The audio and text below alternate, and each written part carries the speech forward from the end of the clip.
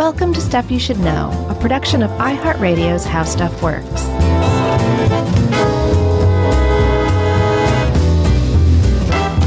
Hey, and welcome to the podcast. I'm Josh Clark. There's Charles W. Chuck Bryan over there.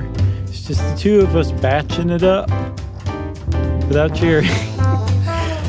Oh, man. I think Jerry's inclusion, we're still batching it up. How do you mean? I mean, does she really ruin the batch scene for us?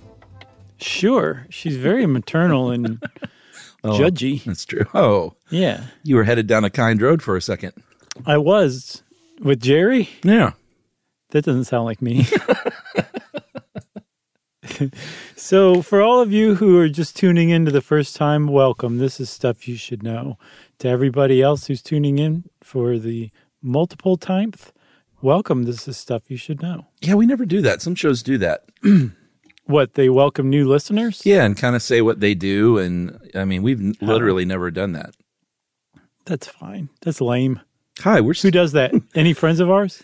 Yeah, I mean, the guys on the Flophouse, they've been Oh, boy. podcasting as long as we have, and every single episode they say who they are and what they do. No, okay. Well, do you want to do that this one time? Well, I'm Chuck Bryant, and this is Josh Clark, and this is a podcast where we explain things in a lighthearted and fun and sometimes even funny way. I disagree with all of that. Oh, boy. So what we're going to talk about today, because I think we need to talk about this one in a slightly somber tone, Chuck. It's a blemish in the history of America, really, if you think about it. Well, yeah, and you know what? I've never actually had listened to it until this week. Same here. And it's a lot of fun to actually listen to. I would recommend it. Yeah, especially in a dark room where that's all you're concentrating on, not like a second screen kind of thing, like where you're really listening to this radio play. Yeah, and try and put it. yourself there a little bit, like what it must have been like in, well, not 1898. That's when the book came out. Yeah. But in 1938, I mean, 40 years later, just in that 40-year stretch, I mean, think about the difference between 1980 and 2020. Not ridiculously different periods. It's just gotten 1898? Exactly. Oh, yeah, it's gone downhill. And don't think that had nothing to do with Reagan's election in 1980. But the difference between 1898 and 1938 are, it's just like two different worlds, man.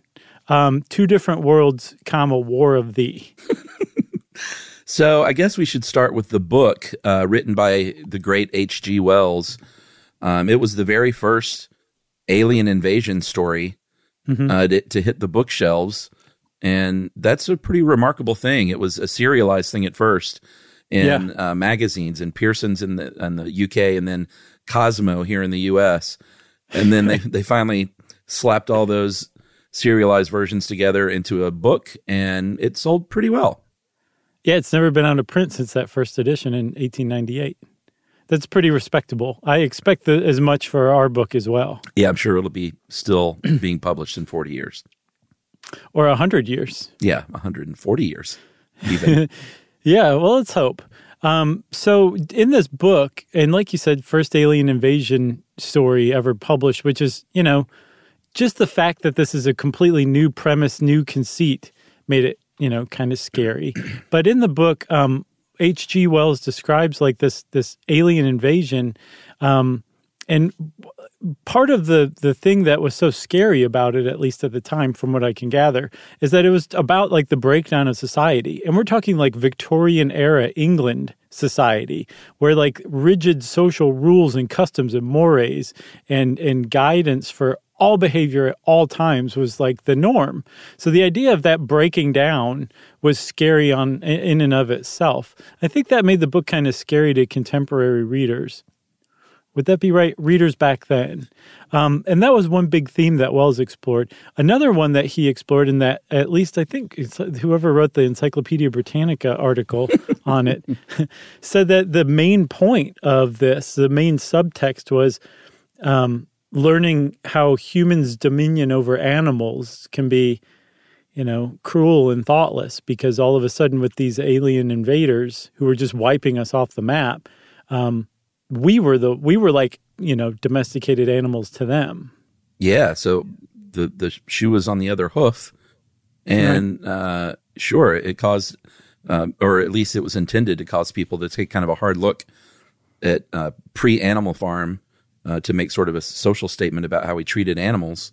Yeah. And so that was in 1898. If you flash forward to Orson Welles in his Mercury Theater version, this is, like you said, we're right in the middle, or we're in the Great Depression, and we're headed towards war. And it's sort of an uneasy feeling in the United States as a whole. So he thought, perfect time to go in there, put a fresh coat of paint on this thing, and scare the bejeebus out of the American public by doing really something that they had never heard before, which was sort of a verite style production. Yeah, and I mean, it's easy to overlook today, but radio was still rather new at the time in 1938. It was like a cutting edge technological medium, and it was not fully defined. So the idea of creating this, I guess, hoax broadcast is the best you can call it. Yeah. This fictionalized version that was, what would you call it, man? I hate that word so much. I know, it's really taken on a bad tang here lately. Yeah, I mean, it's verite. It's a faux documentary style thing that no one had ever heard. Like, there's no way when people heard this, they would think, oh, this is, I know Christopher Guest. This is sort of a scary version. I've seen Blair Witch. I know what's going on here. I recognize Lenny from Laverne and Shirley anywhere. I know that's not real. Yeah, so they weren't prepared for this in 1938 when Orson Welles, who was already a big name in radio as the voice of The Shadow, which was a big hit, and his Mercury Theater was pretty well respected at the time. As like a live stage theater. So they'd only had this show for a few months by the time October 1938 rolled around.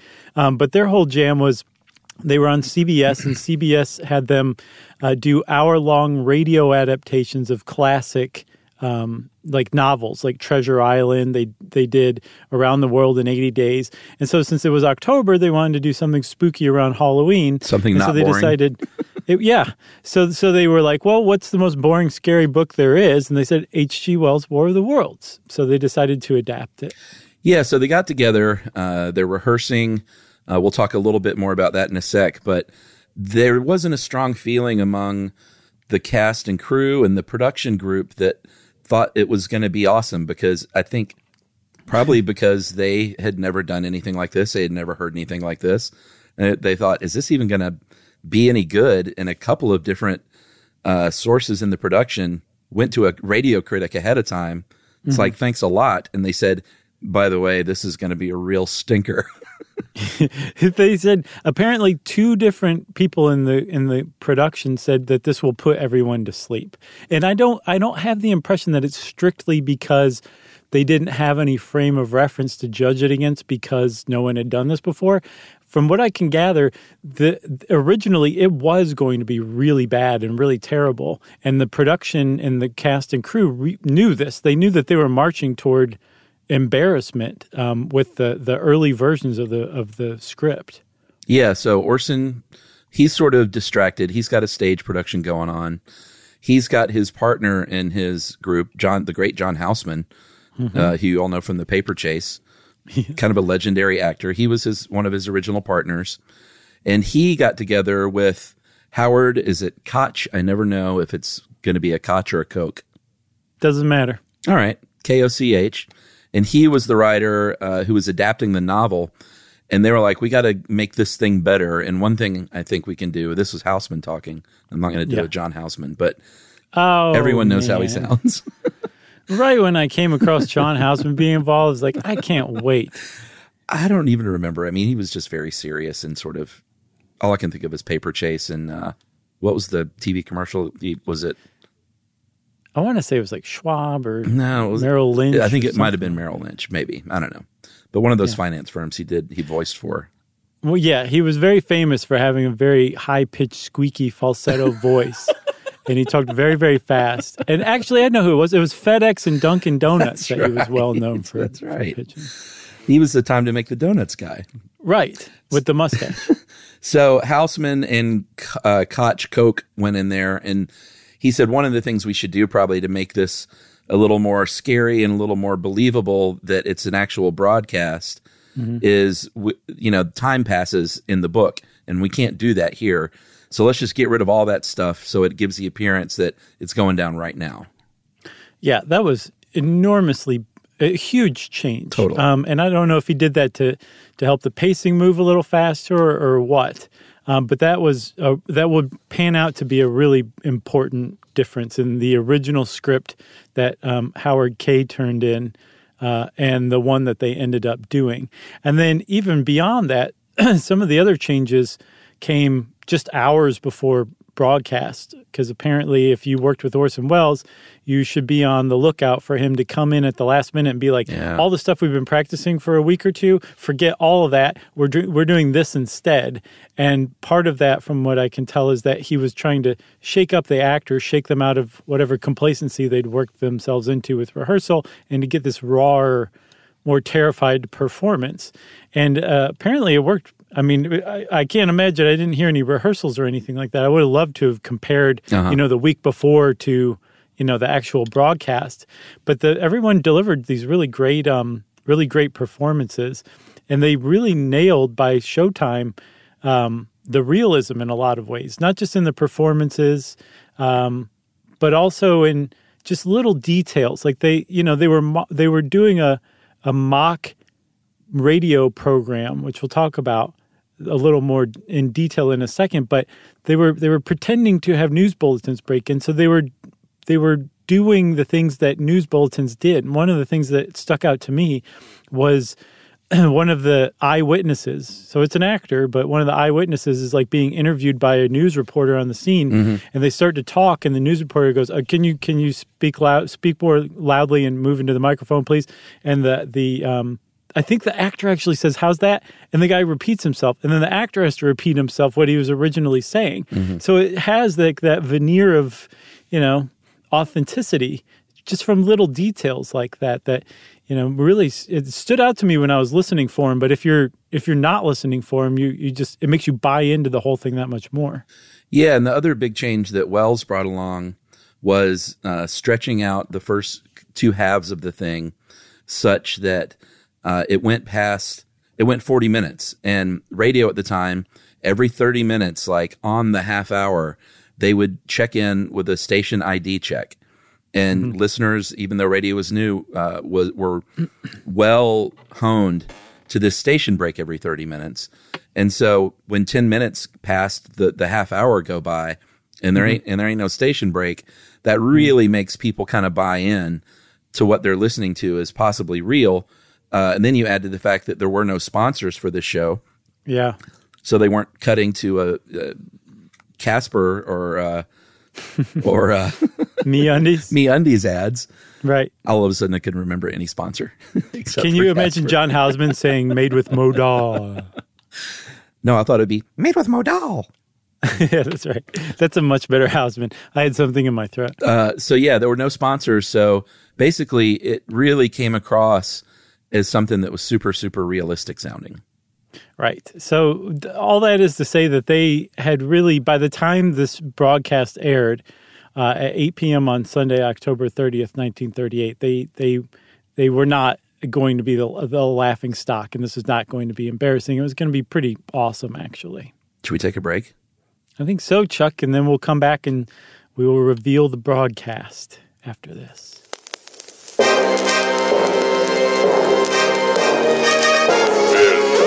Stuff you should know.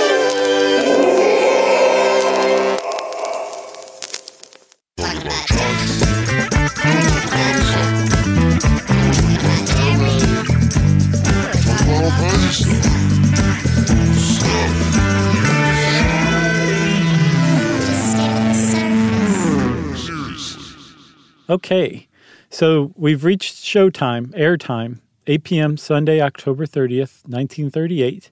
Mercury Theater on the Air began broadcasting its adaptation of H.G. Wells' War of the Worlds. And at the very beginning, it's introduced as much. There's an announcer who says that. I think that's lost probably to time somewhat because everyone probably thinks that they just tried to trick everyone. But no, they actually introduced it as what they're doing. That this is a radio play set 1 year in the future. Right. So, and yeah, Orson Welles. So it's introduced by an announcer. Orson Welles comes in, does the introductory essay. And then they did something really smart and interesting, especially for the time. They went to a musical program that was supposedly being broadcast from the Meridian Room in the Hotel Park Plaza. So if you were just tuning in right then, you would have no idea that this was Mercury Theater on the air. You would have no idea that this was a teleplay. You would think that you were listening to something that was pretty regularly broadcast, which was live music at some like ballroom in a hotel somewhere in New York that they set up like a radio transmitter to transmit out over the radio. That was pretty frequent. But this was part of the show. Like if you hadn't paused it, that is, right? Right, exactly. Okay. So, but that was a huge part of the show because that lulled listeners into kind of complacency, and listeners who tuned in late and missed that introduction thought that this is what they were listening to. And then the first news bulletin hits. Yeah, and that's where things start to get really interesting. They break in, one of these interrupt your previously scheduled programs kind of things. Right.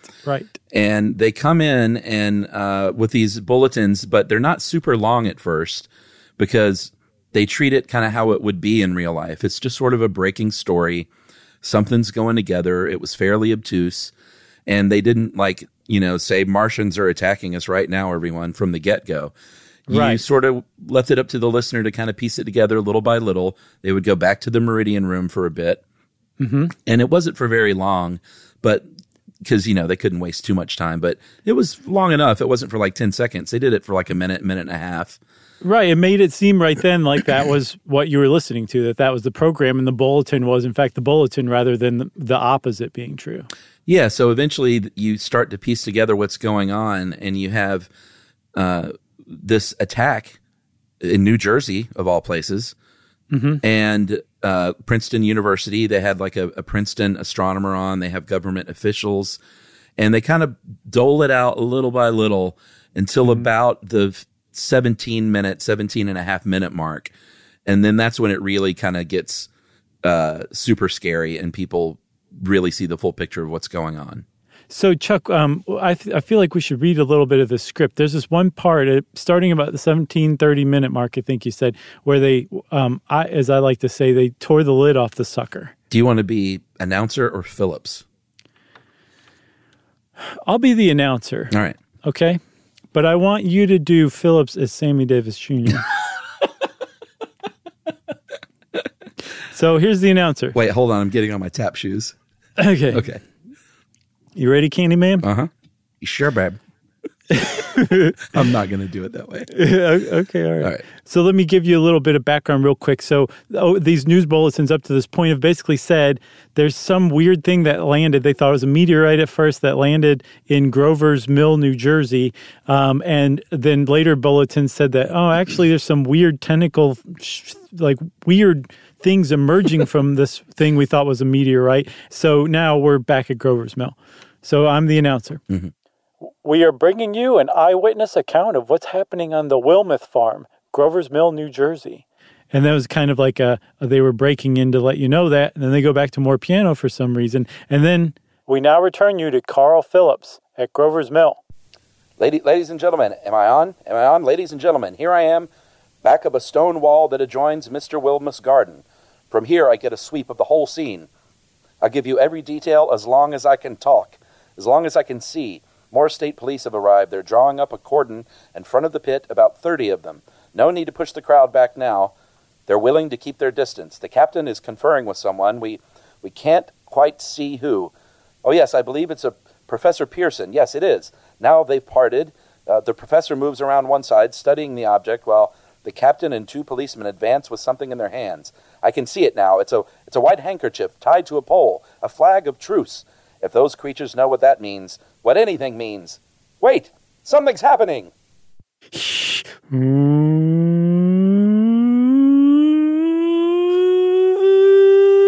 can cut in any time. Who can take a rainbow? Oh, wait, sorry. A hump shape is rising out of the pit. I can make out a small beam of light against a mirror. What's that? There's a jet flame springing from the mirror, and it leaps right at the advancing men. It strikes them head on. Good Lord, they're turning into flame. Oh, God, no, oh, my gosh. Now the whole field's caught fire. The woods, the barns, the gas tanks of automobiles, it's spreading everywhere. It's coming this way, about 20 yards to my right.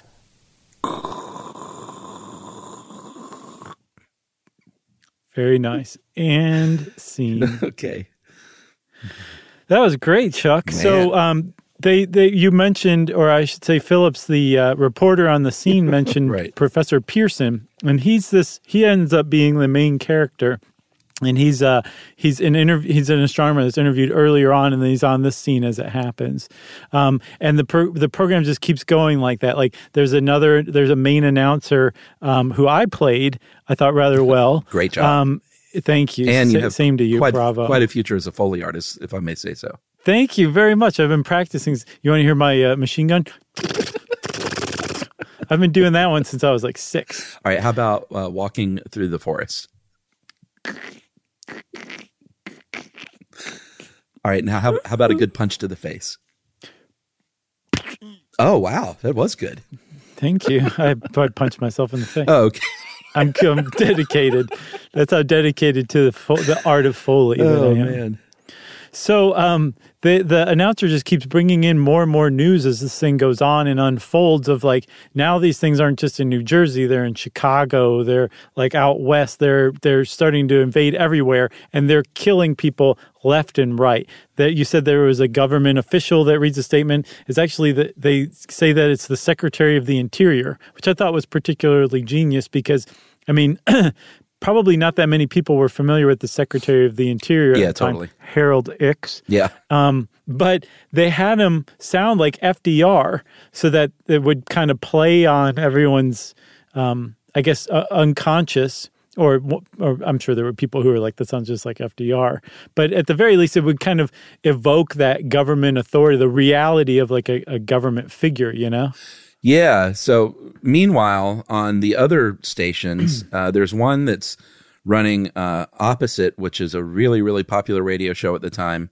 Probably the most popular, Chase and Sanborn Hour, which had the very, very famous ventriloquist Edgar Bergen and his dummy Charlie McCarthy. And we talked about that on our ventriloquism episode. Remember that they started out on radio? Yeah, which is hysterical. I don't even know why they would even bother with the dummy part. Just do two. You wouldn't even have voices. to wear. That's what he did. You wouldn't even have to wear pants. No, No, you'd be naked just sit from the waist around down. in your spaghetti-stained undershirt and yeah, naked from the waist down. Maybe some socks. Doing a couple of voices. That's right. There's your contract, Edgar Bergen. What do you think about that, Charlie? Oh, don't get me started. Like, that's it. I could be a famous ventriloquist on the radio.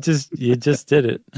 I think Hollywood's going to come calling. But the real sort of interesting factoid here, I think, is that people were channel surfing back then when you cut to commercial, just like we used to do when we didn't have pause buttons and fast forward buttons. And What is this pause button you keep mentioning? I've never heard of this. you've never paused television? No. Wow, you need to. I don't catch believe up. I've ever paused anything in my life. It's funny. Emily and I have been watching that German sci-fi series Dark, which is very challenging to follow. And there's a lot of rewinding, like, wait, who is that? What did they just say? And we rewind it a bit and do that again. Or, of course, I got to go to the bathroom. Let me just pause it. And I was thinking about how not too long ago, if you missed something, you missed it. You just peed the couch. Or you peed yourself on the couch, yeah. Mm-hmm. There was no let me go back and clear this up. It's like, What did he say? I have no idea. Yeah. Guess we'll never know. There's no internet to even look it up. I guess I should probably stop watching this show altogether. You go walk up to the VCR and press eject.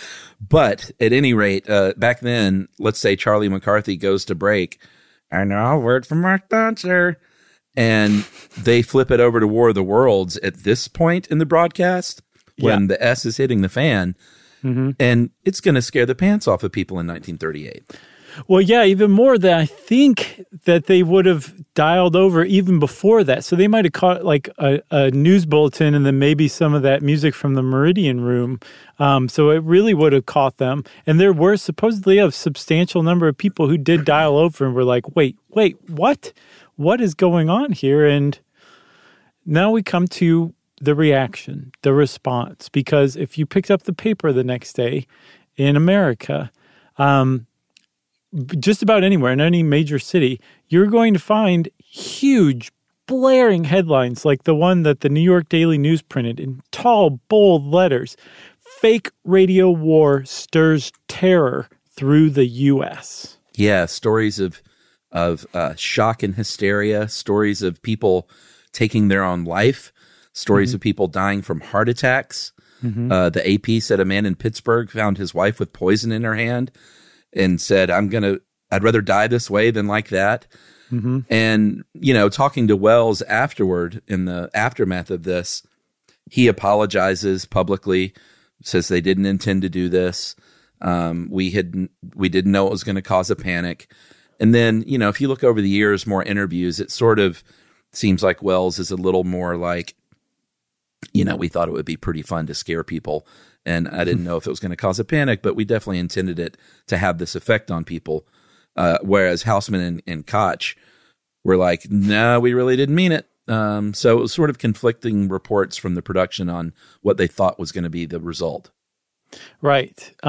And I read an interview with John Landis, the great director, who worked with Wells on a project that never got made toward the end of Wells' life. And he didn't say that Wells admitted to him that he meant to, but he got to know him enough that he was like, yes, if you watch this initial press conference where he's apologizing because the whole country was ripped apart in chaos and were running wild in the streets and like nearly rioted because of his broadcast, he is not at all. He's just as happy as a lark that this all happened. Of course. Even though he's pretending to apologize. And he said that's just Orson Welles. Did you just say apologize?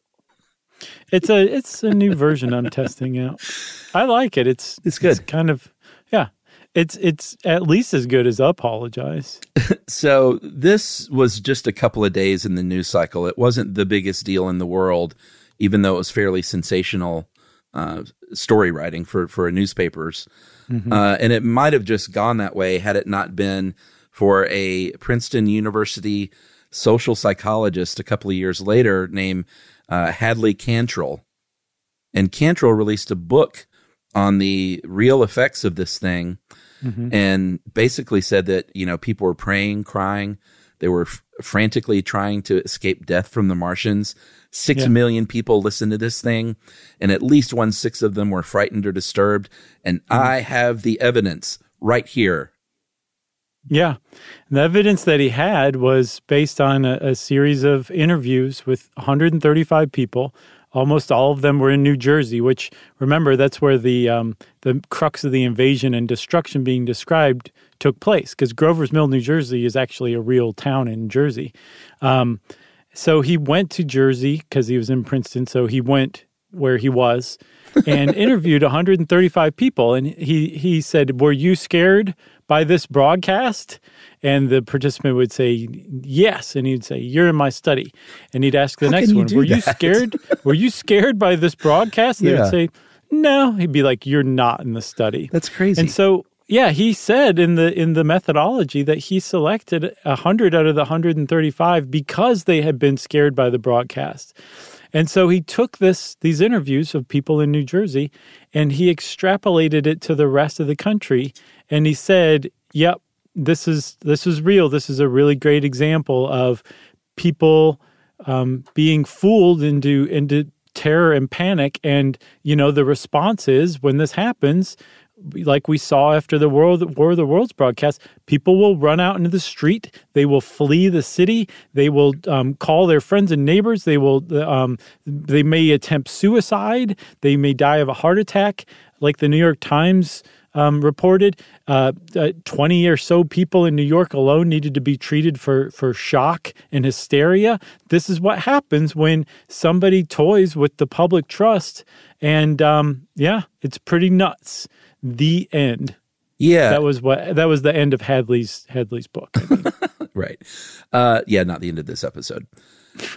So this specific study is what, if you've ever taken a mass media or a communications college class, you've probably studied War of the Worlds largely because of this study, basically. It might have just come and gone if it weren't for this this academic paper that were put out. And all of a sudden, for decades and decades, it's reported on as like a cautionary tale almost of responsibility in media, even fictional media. And, as recently as 2013, PBS American Experience documentary said this was the case. Our old pals at Radiolab in 2008 did an episode about this where that was the case. But there were a few problems with this paper beyond the supremely bad methodology behind just getting scared New Jersey people to go in there and give their report. Was they ended up finding real ratings for this thing, and not a ton of people even heard it. It turns out, right? So his 6 million estimate was way off, way off.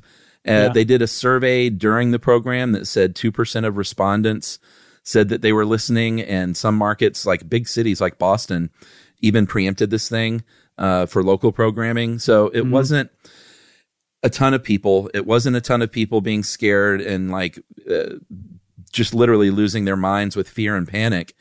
And things swing so far the other way that the narrative became, you know what? No one was really scared at all. And what newspapers really did was they put out hit pieces on a competing medium like radio and how you shouldn't trust it anymore. So what happened over the last sometime within the 21st century, but sometime in the 2010s, the myth that America lost its mind, went bonkers, and ran wild in the street because they were panicked by the War of the Worlds broadcast was shown to be a myth, that it didn't happen. And that was the new understanding for a little while, just a few years, until another guy came along and said, you know what? They're actually both are right and both are wrong in a lot of ways. Should we take a break and talk about the truth always being somewhere in the middle? Mm-hmm.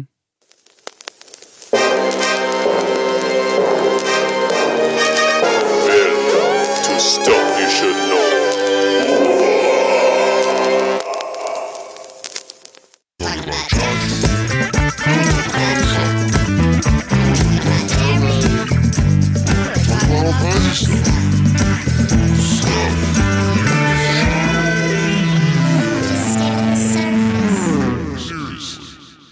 All right.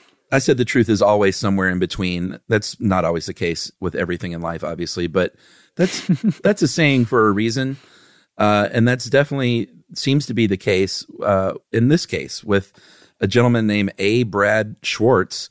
He's probably the leading War of the Worlds scholar.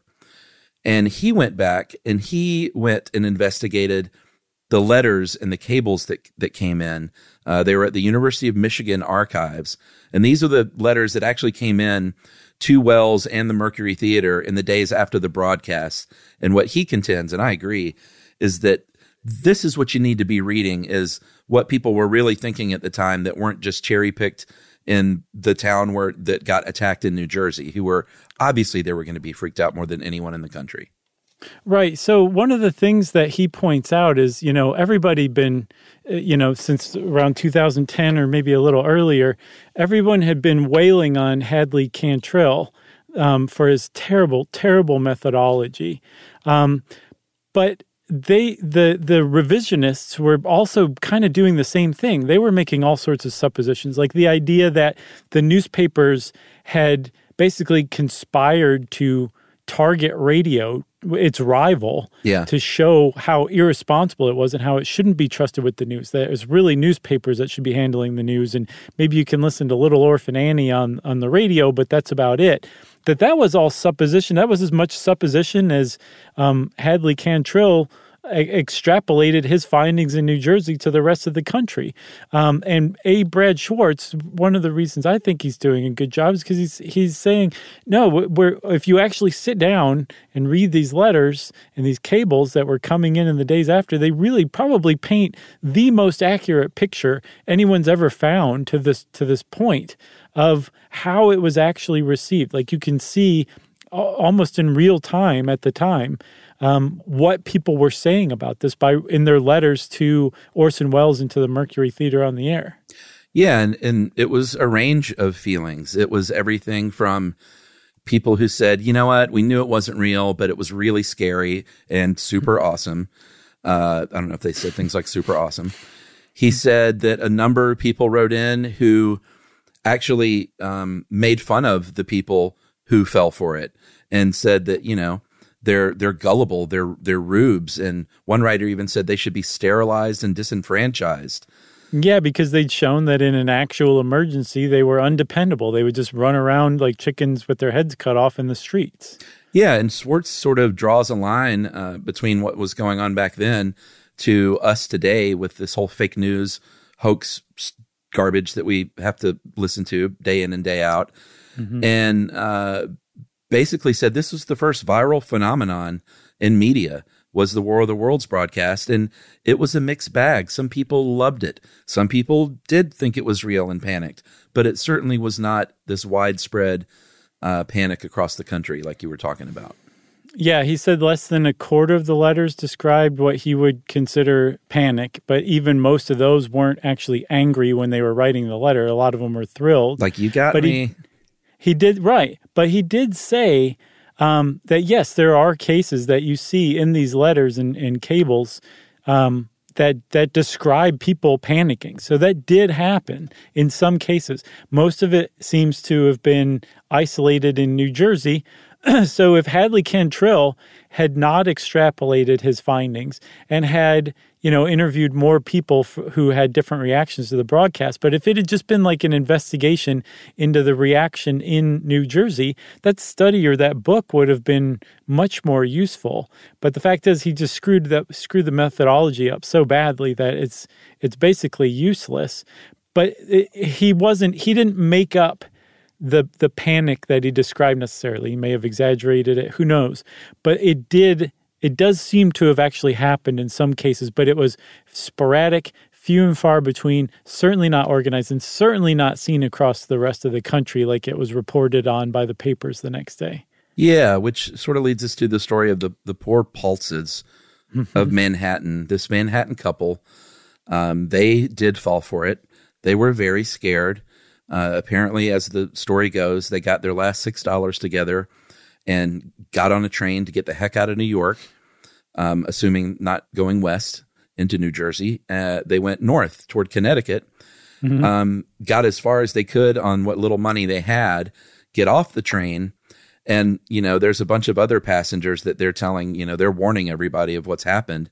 Right. And this one guy there goes over and gets and I just pictured this in the movie. It's like no one's listening to this guy, and he picks up the newspaper, basically the TV guide. It's the Dunkin' Donuts guy. He says, "Hey guys, it says right here, War of the Worlds broadcast is supposed to be on at that hour. Like it just says right here in the newspaper. It's a radio play. Everyone, no one, right? Everyone, no one, nobody. Okay." Yeah. And then he just goes and gets on a train and leaves. But they feel bad for them, that the other people that were, that had gathered together, they loaned them or gave them, I guess, some money and chipped in and got them back to New York City.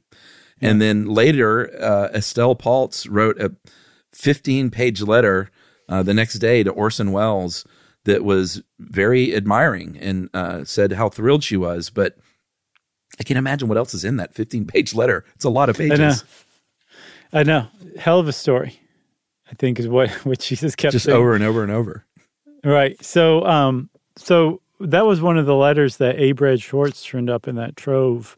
And it very clearly describes a couple panicking because they mistook the War of the Worlds broadcast. But again, this was not like across the nation like the papers reported. And Schwartz actually explains to the papers, basically, as a combination of a couple of things. One is a bias.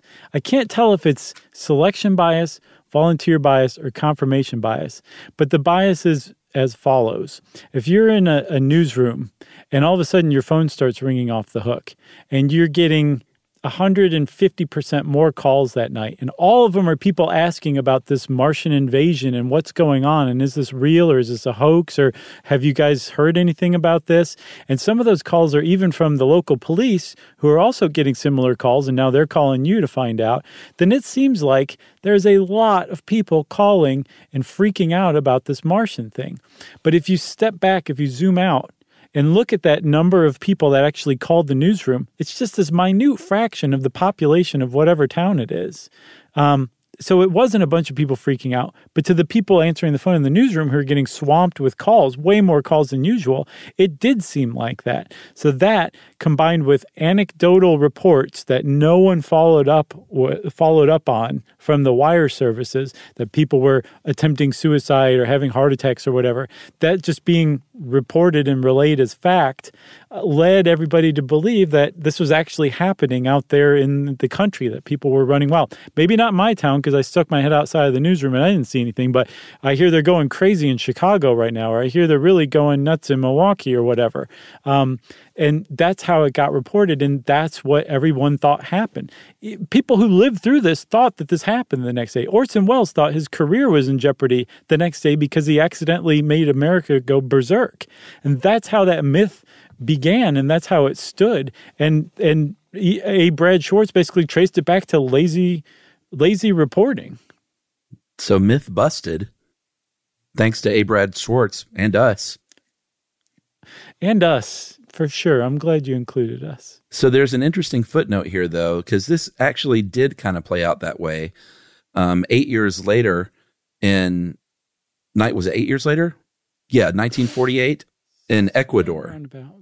So this is in Quito, Ecuador. These broadcasters recreate the Orson Welles radio play, and they did a version that went a lot further than his did and got other radio stations to join in and add to the reporting, which really pretty brilliant move there to increase, like you turn the station and it's happening over there too. Right. And this really did scare people. They really did take to the streets and panic. There was, public panic going on, and then the crowd finds out that it's fiction and they get angry and actually turn into an angry mob and burn down the local newspaper building that had the radio station inside of it, killing 6 people. Yeah, 6 people died, 15 people were injured. Like, they knew that the staff was in that building, and they set the building on fire to try to kill them. And a bunch of people escaped out the back, but a lot of people didn't escape. And the 2 people who were responsible for the broadcast, including Ecuador's most beloved and trusted presenter, were indicted for it. Like they're morally safer, basically.